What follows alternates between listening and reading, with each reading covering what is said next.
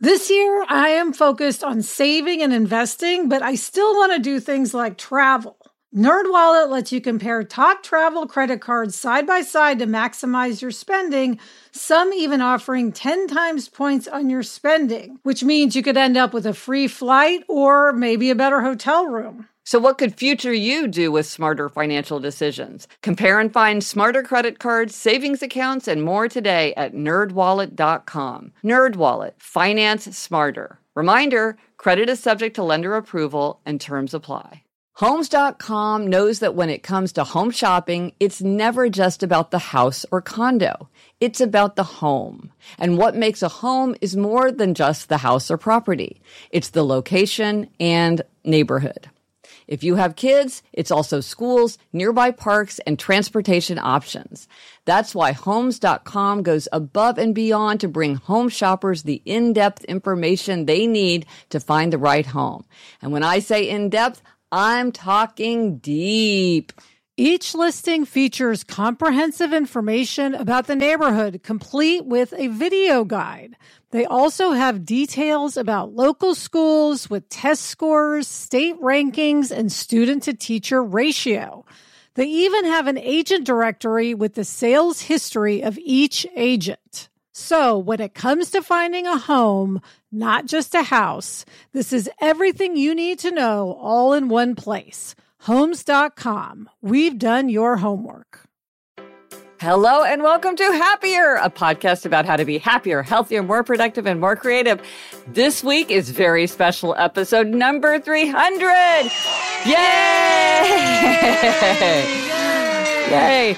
So as we did for episodes 100 and 200, we'll be answering listeners' questions in an Ask Us Anything episode.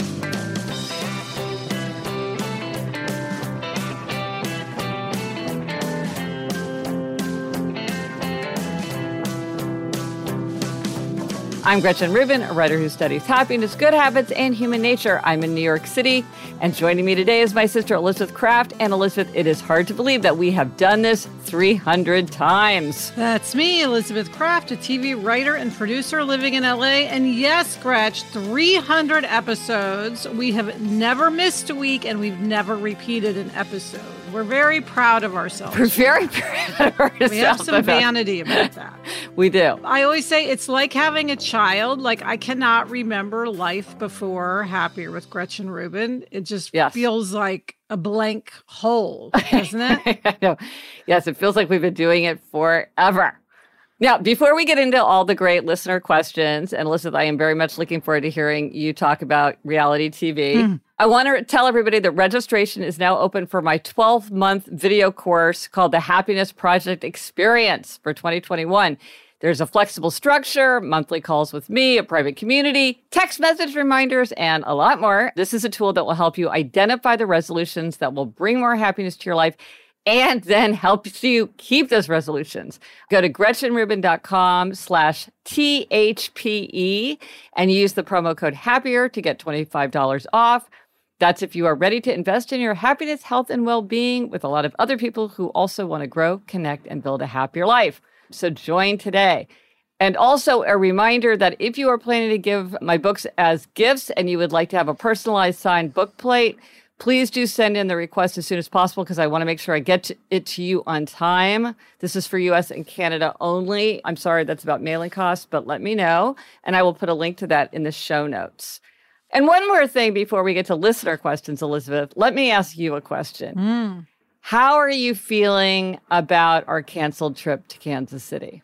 Oh my gosh. Okay, so we were supposed to be in Kansas City for this episode. We were going to tape it together in Kansas City.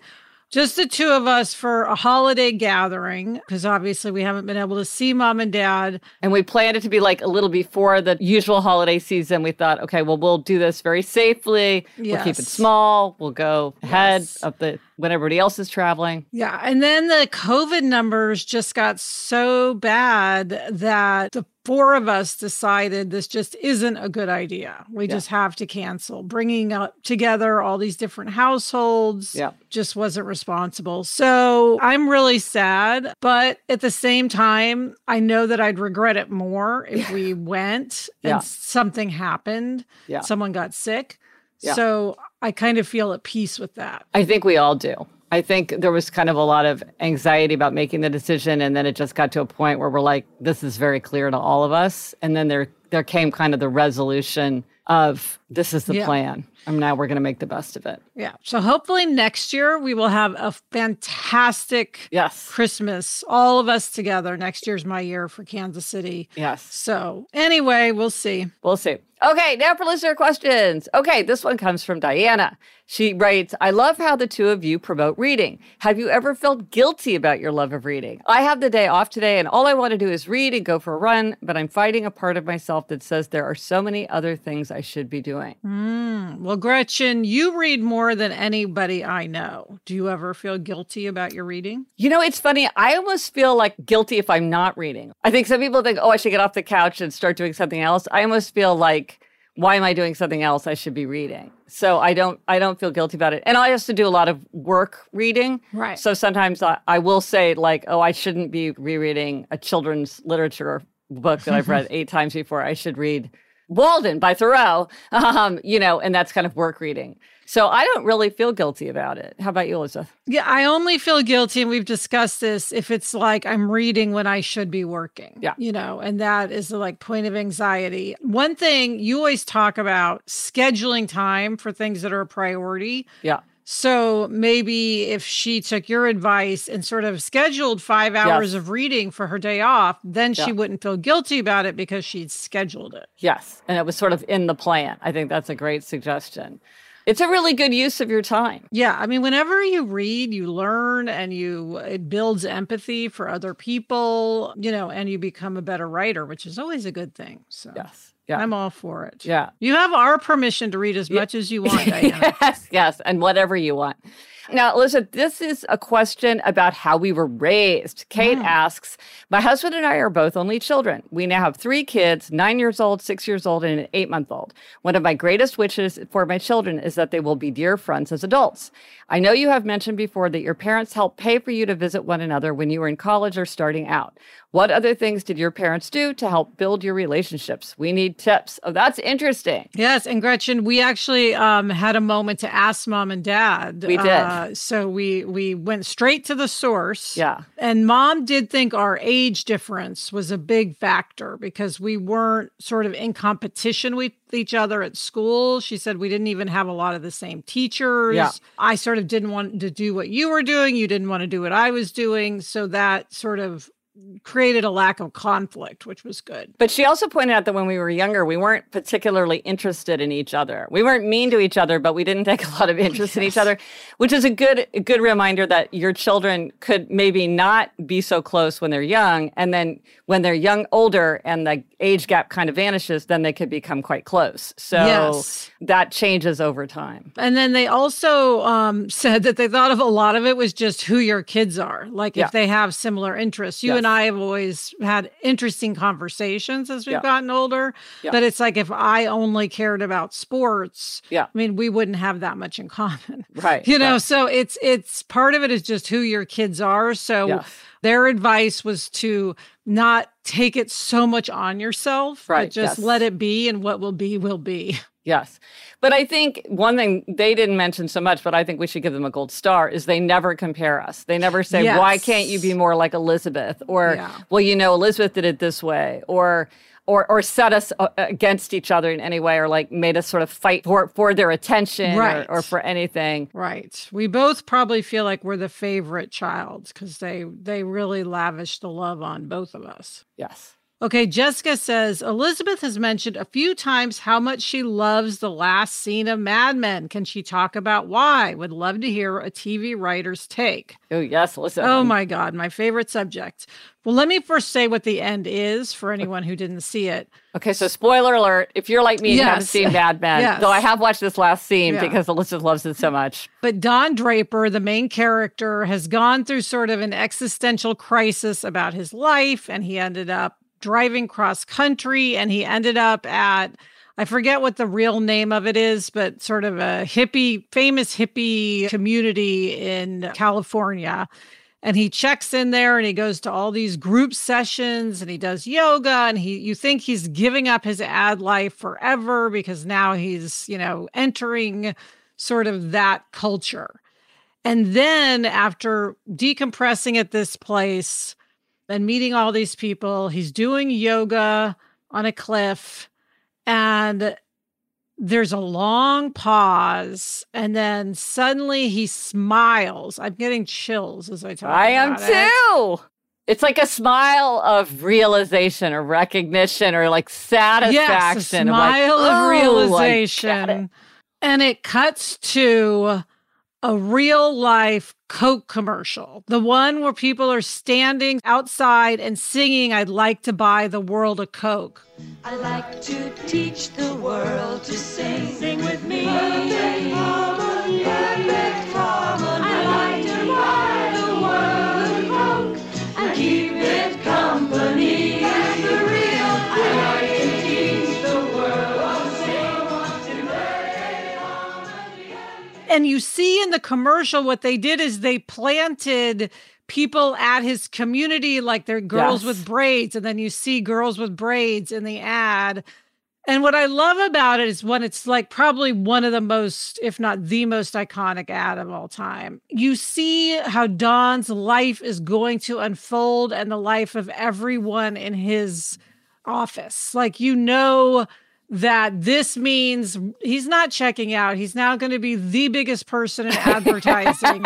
And Joan is going to produce his ads, and Peggy is going to be president of whatever, you know what I mean? And you just see how it all came together. And it's actually a quite cynical ending in many ways, because once an ad man, always an ad man. But I just thought it was so genius. And I love that commercial. So it just gave me, I almost fainted, as I've said, when I saw it. I was like that blown away. And I want to watch the whole series just so that I can really appreciate that moment. Well, and as a writer, when she says as a TV writer, it's just ending something is so hard. Yes. It's so hard. And so the idea that there would be such a perfect ending, it's just so satisfying. It makes me happy just to hear you talk about it. Okay, Sarah in Portland, Oregon asks, as an upholder and writer trying to establish my writing practice, I'm very interested in Gretchen's research and writing schedule. I know your workday must be very busy. I'm curious how you structure your day to actually get the research and writing done and not let the distracting busy work get in the way. No, that's a problem. Also, do you do your research first and then do a marathon writing session in which you put it all together? Do you research right? How do you keep track of your sources? Do you use special software or old-fashioned Word document? How do you know when it's time to stop researching and start writing? It feels like research could go on indefinitely. You always say that, Gretchen, that you could just keep researching forever because you love research. Yes, you can keep going. And so you have to be able to shut that off. Also, there's a problem which my agent calls the no note card left behind problem, which is any fact that you've recorded, you feel like you want to work in because you don't want to leave it on the cutting room floor. And part of what you have to do is cut. Just a gigantic amount of what I actually write in a draft is cut, let alone the notes that I take. I do not use any fancy source software, though I have friends who are biographers and stuff who do really swear by software. So if you have complicated bibliographic material, you might investigate that because I think it can be really useful for tracking. I just do it very old school, and that works for me given the way that I use sources. I tend to research after a certain point. I'll take a ton of notes, and then I start trying to organize them, and the organizing is how I start to write a book, essentially. I start organizing my notes, and then sort of imperceptibly, I start drafting it into a book. And then at a certain point, I'm like, okay, now I have to actually go through and knit it all together. So but I will keep researching. Right now, I'm writing my book about the five senses, but I'm also continuing to research my book about the five senses. And so when I find something that I want to put in, I just slot it in the right place. Plus, I have a huge section called Where, which is things that I don't know where they go yet. And how to avoid the busy work? Well, this is the $1 million question, I think, for all of us, because you could spend all day doing your email. I'm a real morning person, so I will typically try to work really hard on anything that's intellectually taxing early, say before 10, and really focus on what's very, very hard. And then as my day goes on, I try to make things easier and easier as I go because sort of my mental capacities start to become more taxed. Yes, you get up at 6 a.m. 7 days a week, I should I mention. do. And I love that time because that's when I can concentrate the best and I feel like I can focus most. Yes, absolutely. Vanessa says, I really appreciate how the Happier podcast is concise and consistent in length and content. I wondered if you could tell me about your podcast preparation process. I've heard you mention having a conversation to plan out the podcast episode and then a recording time. Do you script each episode? My friend and I are starting a podcast soon, and we're wondering if we should write a script and how to plan out our episodes. Any help or resources you can suggest would be so appreciated. Okay, well, we do plan it out. And we also, I should mention, have sort of a policy of not chatting about random stuff. Yes. Which we think everyone should have. Yes. Beware of banter is how Beware this of appears banter. on the podcast manifesto. Yes.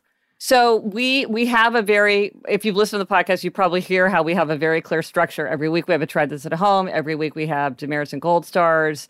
Every 100th episode, we have an Ask Us Anything. So we have a lot of structure, and we try to make our structure very visible because we think that's good for listeners, but it also helps us when we're going through because we sort of know, oh, it's time for a Know Yourself Better question. Let's figure out a cool, interesting Know Yourself Better question.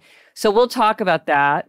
When we were starting, we were much more scripted. If you listen to earlier episodes, you can hear that probably. Now we know what we're going to say in terms of, oh, you're going to tell that story about Jack having to manage the Zoom problem that he had. Yeah. But we won't write it out or practice it or anything. We'll just sort of talk about what we want to talk about so that we make sure that we have a lot of material to cover, but keep it spontaneous. And Gretch, you write a script, sort of an outline, I guess we call it, Yes. for each episode that we follow. Yes. To sort of keep us on track. Yes. Along with then- links, like if we mention an article or a resource, we might I'll put the links in there so we remember to mention them.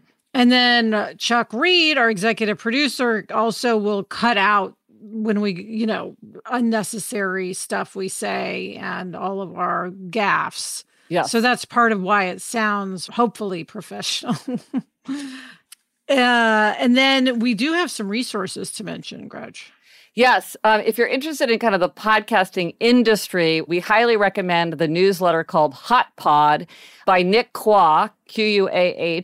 He is a guy that we worked with way back when we were at Panoply starting out. He's a brilliant guy. He does really tremendously informed analysis of what's going on in podcasting. So if you want to sort of follow it from the business side, sign up for Hot Pod. And then Kristen Meinzer, who is one of our first producers, has a great book called So You Want to Start a Podcast, Finding Your Voice, Telling Your Story, and Building a Community That Will Listen.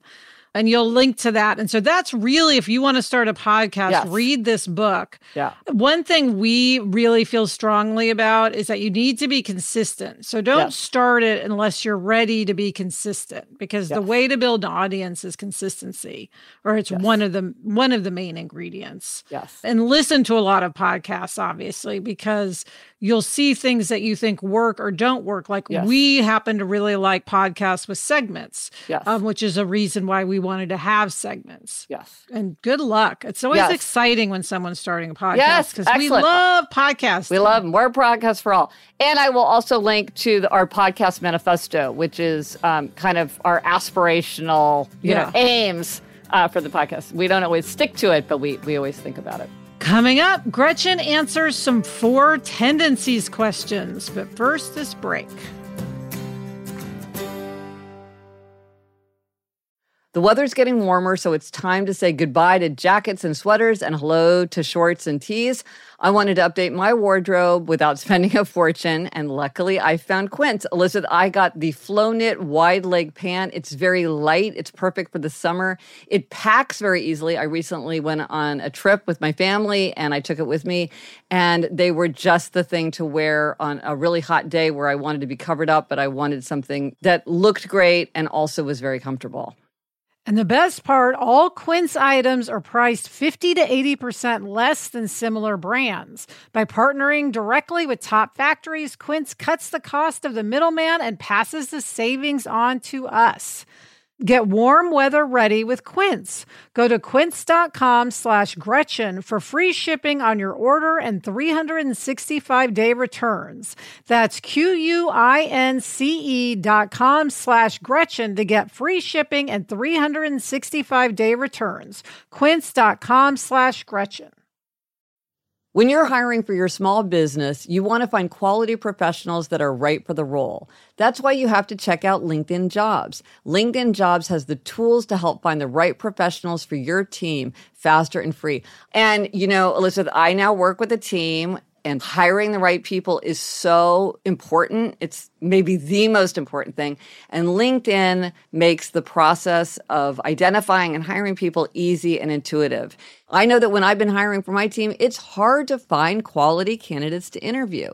And LinkedIn isn't just a job board. LinkedIn helps you hire professionals you can't find anywhere else, even those who aren't actively searching for a new job but might be open to the perfect role. In a given month, over 70% of LinkedIn users don't visit other leading job sites. So if you're not looking on LinkedIn, you're looking in the wrong place. On LinkedIn, 86% of small businesses get a qualified candidate within 24 hours. Hire professionals like a professional on LinkedIn. Post your job for free at linkedin.com/Gretchen. That's linkedin.com/Gretchen to post your job for free. Terms and conditions apply. Okay, time for some Four Tendencies questions. And remember, if you do not know if you are an upholder, a questioner, an obliger, or rebel, as we're going to talk about in these questions, you can take the free quick quiz at quiz.gretchenrubin.com, and it will tell you what your tendency is and give you like a little report. So Catherine asks, I have noticed that a big pitfall of being an obliger is that when it's time for me to move on regarding a particular approach to eating or exercise or spiritual practice, the social bonds that I've created around my behaviors act as a barrier to me doing what's best for myself. For instance, I practiced martial arts for 7 years, but when it was time for me to move on, the idea of telling people at my dojang was quite painful, as I felt I was betraying them. It can be easier for me to stay in the group for longer than is good for me because I don't want to offend or betray anyone. I'd love it if you could explore this. Well, this is a great example of an obliger wanting to meet those outer expectations and why those outer expectations can really help you stay consistent when you want to pursue that behavior. But then, as Catherine says, it could get in your way if now you want to cease those expectations and turn your attention elsewhere. Elizabeth, you're an obliger, so yes, I relate to this. I definitely would feel guilty leaving as well. An idea that can often help with obligers is the idea that if I say yes to some people, that means I have to say no to other people, meaning there's no way to say yes to everyone. So I have to decide who I want to say yes to. So if you're like, I'm really pulled toward this new yoga class, I really admire this teacher, I'm really excited to be part of this. If I'm going to say yes to that, I have to say no to something else. And so sometimes that can help you balance it out and see that you just need to make the right decision based on the fact that all expectations cannot be met. Yeah, and we actually talk about this in tomorrow's episode of Happier in Hollywood, Gretch, episode 184 with Michael Melcher, who's your friend and mine of the Career Stewardship podcast. He gives us a lot of tips about how to quit because people can have a problem with quitting and you want to quit in a way where all your relationships stay good. And one thing he points out is that people understand more than you might think that you want to leave something. That it doesn't work for you anymore, or you're ready for a change or a new challenge, and they're more understanding than you might expect. Yeah, and he was really talking about jobs, but I think it applies to anything you want to quit. Absolutely. Absolutely. Okay, Libby from Charlotte asks, how can an upholder be a loser? Gretchen mentioned that a rebel can be successful and an upholder can be a loser. I get a rebel being a success, but I can't wrap my mind around someone who meets inner and outer expectations being a loser. How can this happen? Are there examples? Oh, I love this question.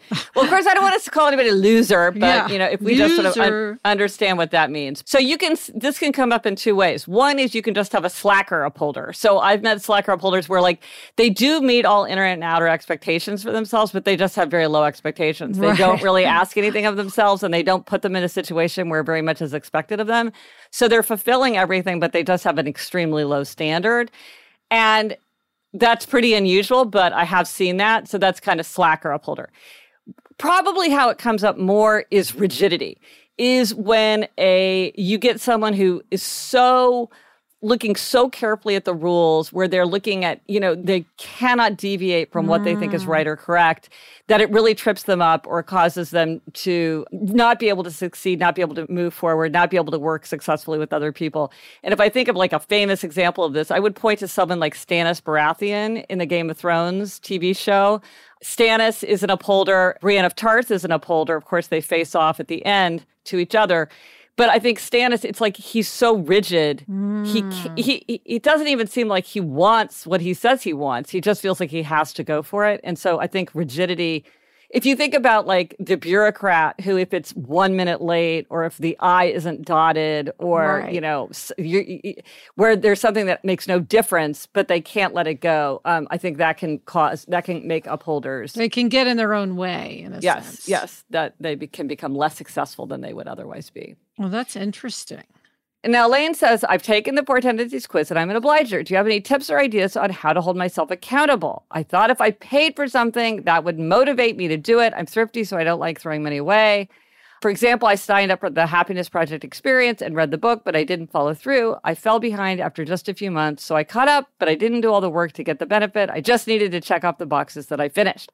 I can't decide if this means I don't really want to do what I think I want to do or if it's something else. I'm not on Facebook. I don't think strangers in an online community would help to hold me accountable. Can you offer guidance? So this is the thing.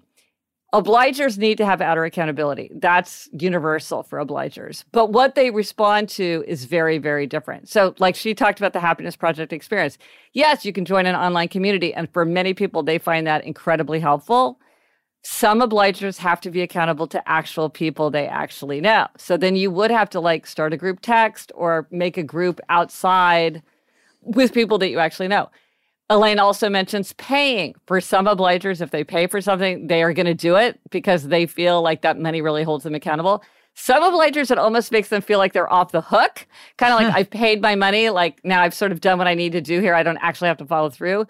So what I would say is you're well on your way to understanding because you're understanding what doesn't work. So that's very valuable. So it seems clear that you need, and you also sound like the kind of person who probably wouldn't be able to use the future self. Like Elaine right now doesn't feel like doing this work, but future Elaine will really wish that she'd gone through the Happiness Project experience. That works for some obligers, but not others. Sounds to me like you need an actual person. I was going to say, that's what I keep thinking. Buddy. She needs a buddy. A buddy, or even better, a group, like more than one. So if one person kind of gets distracted, you still have the other person. This is a lot of times why people hire coaches, because then there's somebody who's like paid to hold you accountable, but you can also do it with buddies. And so I think it is to just keep trying until you find the kind of accountability that works for you. Yeah, I would just say on the buddy, though, Gretchen, sometimes having only one person is better because then they really need you. Ooh, good My friend point. Amanda and I text each other about how many steps we're doing each day. Yeah. And it's like if it was a group texting, I wouldn't feel as much of an obligation because I'd be like, oh, everyone else is doing it. I won't worry about it. But since it's just the two of us, it's like all we have is each other. So I actually think one person a lot of times can be better than a group. Well, and this is the motto of the Obliger, which is you can count on me and I'm counting on you to count on me. So with two, it's like if you slack off, the other person will feel like they can slack off. So you have to stick to it so that they'll stick to it because they're counting on you. Okay. And it's been very effective for the two of us. Excellent. Well, good luck, Elaine, finding that accountability. Okay, Alyssa, this is a question for you. Amy asks, I have a question regarding the Real Housewives and reality TV in general. I've only watched snippets of Housewives, The Bachelor, and other reality shows. I just don't get it. They seem to take themselves seriously, and all the hype around the shows seem to project that these women wake up looking glamorous. Bachelors and bachelorettes actually think this is a good way to find a life partner, etc. Or are they making fun of everything? I love a good, juicy soap opera drama show, but we know that these are not true. To this Midwesterner, these reality stars come across as funny and shallow. What am I missing? I love both Happier podcasts. Well, we're Midwesterners too. From KCMO. So, Elizabeth, speaking as a Midwesterner who loves her reality TV, what do you say? Okay, well, first of all, Housewives and Bachelor are in a very different categories. Okay. So now we got to get our taxonomy down. But let me just talk about the Housewives, because that's what I usually talk about on the show. The Bachelor is just something that I find to be comforting because I've watched it so long. But I don't have as much of a need to watch The Bachelor. Like, it's just, it's low. I do watch all the episodes, but it doesn't give me the same thing the Housewives give me. Okay. So one thing that I love about the Housewives that I don't think people talk about enough is that it is the only place on television where women of a certain age are the stars of the show, and they're all anyone cares about. So you have women in their 30s, 40s, 50s, 60s starring in these shows, getting all of the screen time. Their husbands are like, who cares about them? Sometimes they show up, sometimes they don't. And I like seeing these women interact with each other. That's what interests me. Some of it is like amped up for the camera, of course. Certain things are produced, but they really are going through their lives. And I am just one of those people that loves observing people's lives. So I am very interested, in these marriage issues that come up or friendship issues. And yes, sometimes it's ridiculous, but many of the women are also legitimately very funny. I mean, the shows are cast really well to feature women with strong opinions who are often very funny and smart. So I just enjoy watching them. But I have, as I've said, it's not a guilty pleasure for me. It's just a pleasure. Yes. It's not for everybody, but for me, it feeds my soul. I say, some people love to hate the Housewives. I just love the Housewives. Right. Not all of them, but many of them. And there's a new franchise, The Real Housewives of Salt Lake City, which has a whole other dimension to it. And so now I'm also adding that to my roster. Look, it makes you happier. It makes me happy, Gretchen. The Housewives have gotten me through this pandemic. And I have heard many people say the same thing to Andy Cohen. And it's gotten you on your treadmill desk. You're walking miles and miles and miles. Yes. Doing the strategy of pairing with your treadmill desk. Housewives. We need that Real Housewives of Encino. Yes. Yes. You'll be one of the best. Coming up, we're going to answer our rapid fire questions. But first, this break.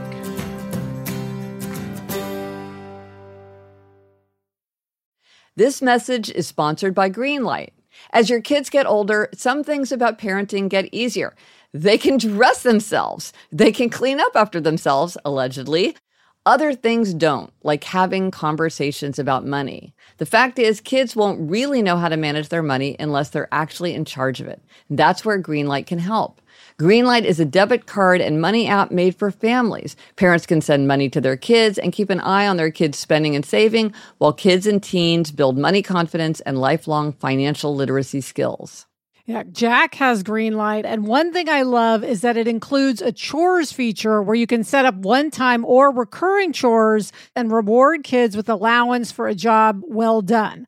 Gretchen, we used to mow the lawn. How much more motivated would we have been if we'd had funds deposited when we completed that chore? Sign up for Greenlight today and get your first month free when you go to greenlight.com/happier. That's greenlight.com/happier to try Greenlight for free. Greenlight.com/happier. We're so excited to introduce you to Great Jones. Great Jones makes high-quality, thoughtfully designed cookware that's so stunning you won't want to put it away. They have everything from Dutch ovens to ceramic dishes to non-stick sheet pans. They've got everything you want. I have the Saucy, which is a terrific saucepan. It has curved sides. It has a pouring spout. It has a lid. And it looks so elegant. It's really a pleasure just to look at it on the counter, even before we're using it. Yes, I love all the colors. Yeah. They make stunning gifts that are actually useful. Weddings, housewarming parties, birthdays. It's the perfect gift for the foodie in your life. So upgrade your kitchen and replace those old rusted hand-me-downs with bold, beautiful, long-lasting pieces from Great Jones. Get started today at greatjones.com and get an extra 15% off your first order with promo code HAPPIER. That's greatjones.com, promo code HAPPIER. Okay, rapid fire. From Andrea from Long Island, New York. This question is for Gretchen. If I saw you at the Met, would it be okay to say hello or would you prefer to be left alone? I love it when people say hello. If you see me at the Met or if you see me in Central Park, because I often am walking in Central Park, please come up and say hello to me. I love to say hi to listeners, so please do say hello. Lisa from Macomb, Illinois asks, from time to time, Gretchen mentions she has organized her recent photos into photo books. Gretchen, would you please elaborate on your system for those of us who need help organizing photos? Do you have a favorite photo book service? Do you design the books yourself or let the service do it for you? Okay, so I did not do much research when I did this, but I use Shutterfly and I have great luck with Shutterfly. I do the thing where they autofill for you, but then I go through and move them around because sometimes like one will be huge, which is not an important picture, and I want a different one to be big and a different one to be small. So I sort of fuss with it, but I do the autofill. So it can go pretty quickly. I handwrite the captions. That makes it much faster. It's messier, but it's faster than typing them in. I will say if you go to Shutterfly, they typically have very deep discounts. So if you go to the homepage and look for at the banner across the top, it'll often say like 50% all photo books today or something. So always check the homepage there. And if you are looking for holiday gifts, you can make mugs, water bottles, ornaments, fleece blankets, all kinds of stuff using photos. So I really do like Shutterfly.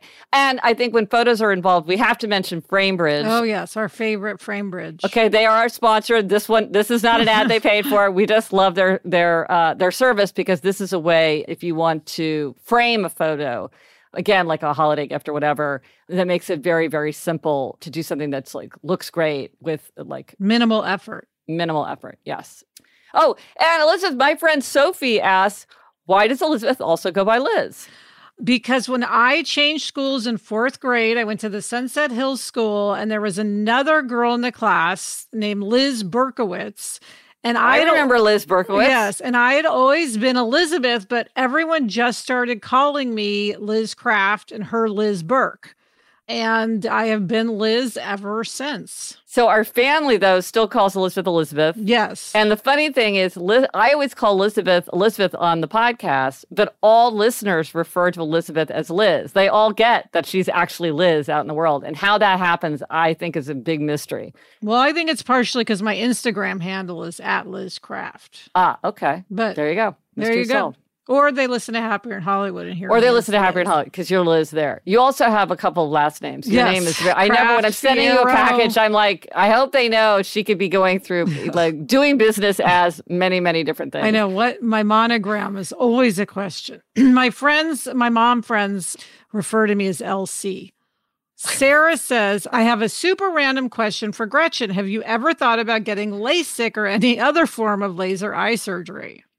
I know many people have had great experience with LASIK. I know a couple of people have not had a great experience with LASIK. I am so nearsighted, so incredibly nearsighted that I would never do anything that could even potentially affect my eyesight. So, no. I had one person describe the smell to me, and that was that for me. Okay. Wow. There we go. Jean says, Elizabeth, does living in LA worry you? I think about moving there and have many friends there, but when I read about fires, earthquakes, high temperatures, and drought, I think maybe it's not a good idea. Yes, Jean, I do worry about living in LA. I remember my friend Tish lived in Northern California and there were all the fires, and I thought she was absolutely insane. And now here I am living in California, but I love it so much. It's also really where I have to be for my job. So while I do worry about it, I can't imagine leaving because it's kind of paradise with traffic. And fires, earthquakes, and droughts. And yeah. Aside from living through a disaster movie, it's paradise. Okay, but there was just an earthquake right in my neck of the woods. I have a friend who lives in Massachusetts. She's like, oh my gosh, I think I was just in an earthquake. I'm like, in Cambridge? Yeah. But yeah, they just had an earthquake. Debbie has a question for both of us. She is an upholder from London and asks, does constantly being on the lookout for ways to be happy ever make you unhappy? That's a good question. Doesn't make me unhappy. Doesn't make me unhappy. I feel like it's fun. I feel like it's energizing. Yeah, it gives us a little project, a constant project. Yes.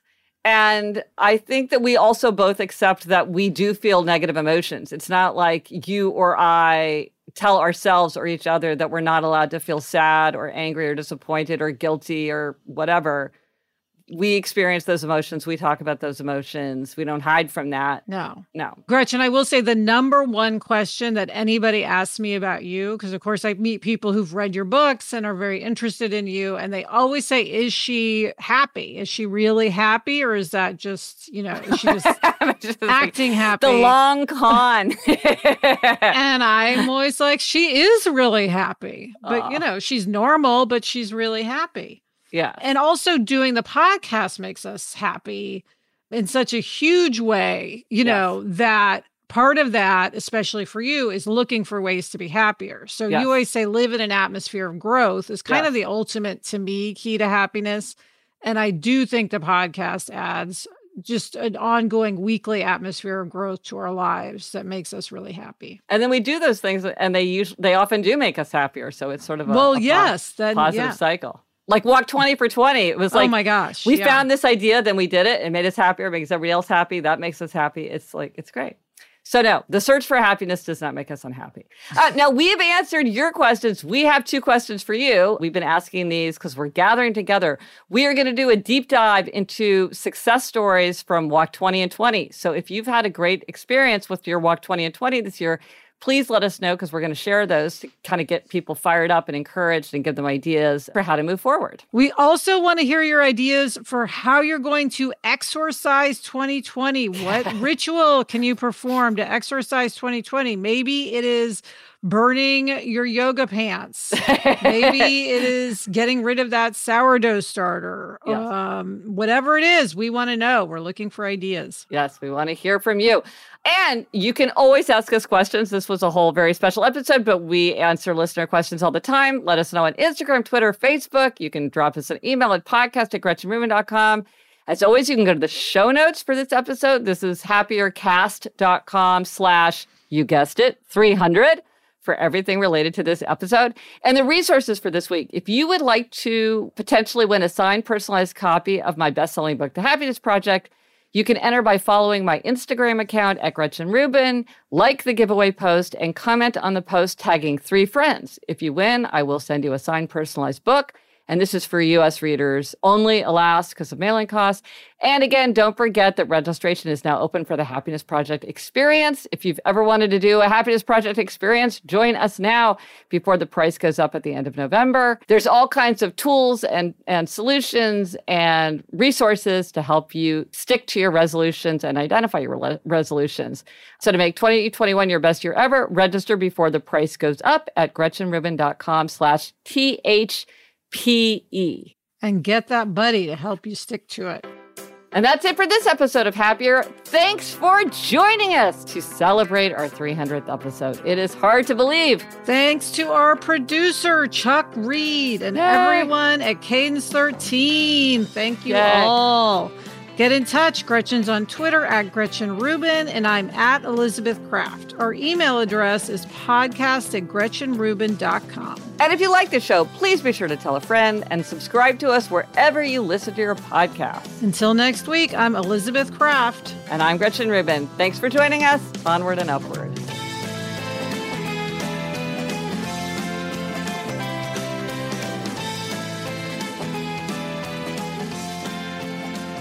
So, Gretch, what will be happening when we hit 400? Like, will Eleanor still be living at home? I don't know. I got to figure out the math on that. But wow, we didn't see 300 coming. Who knows what 400 has in store for us?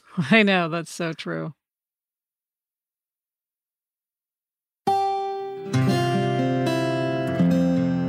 From the Onward Project.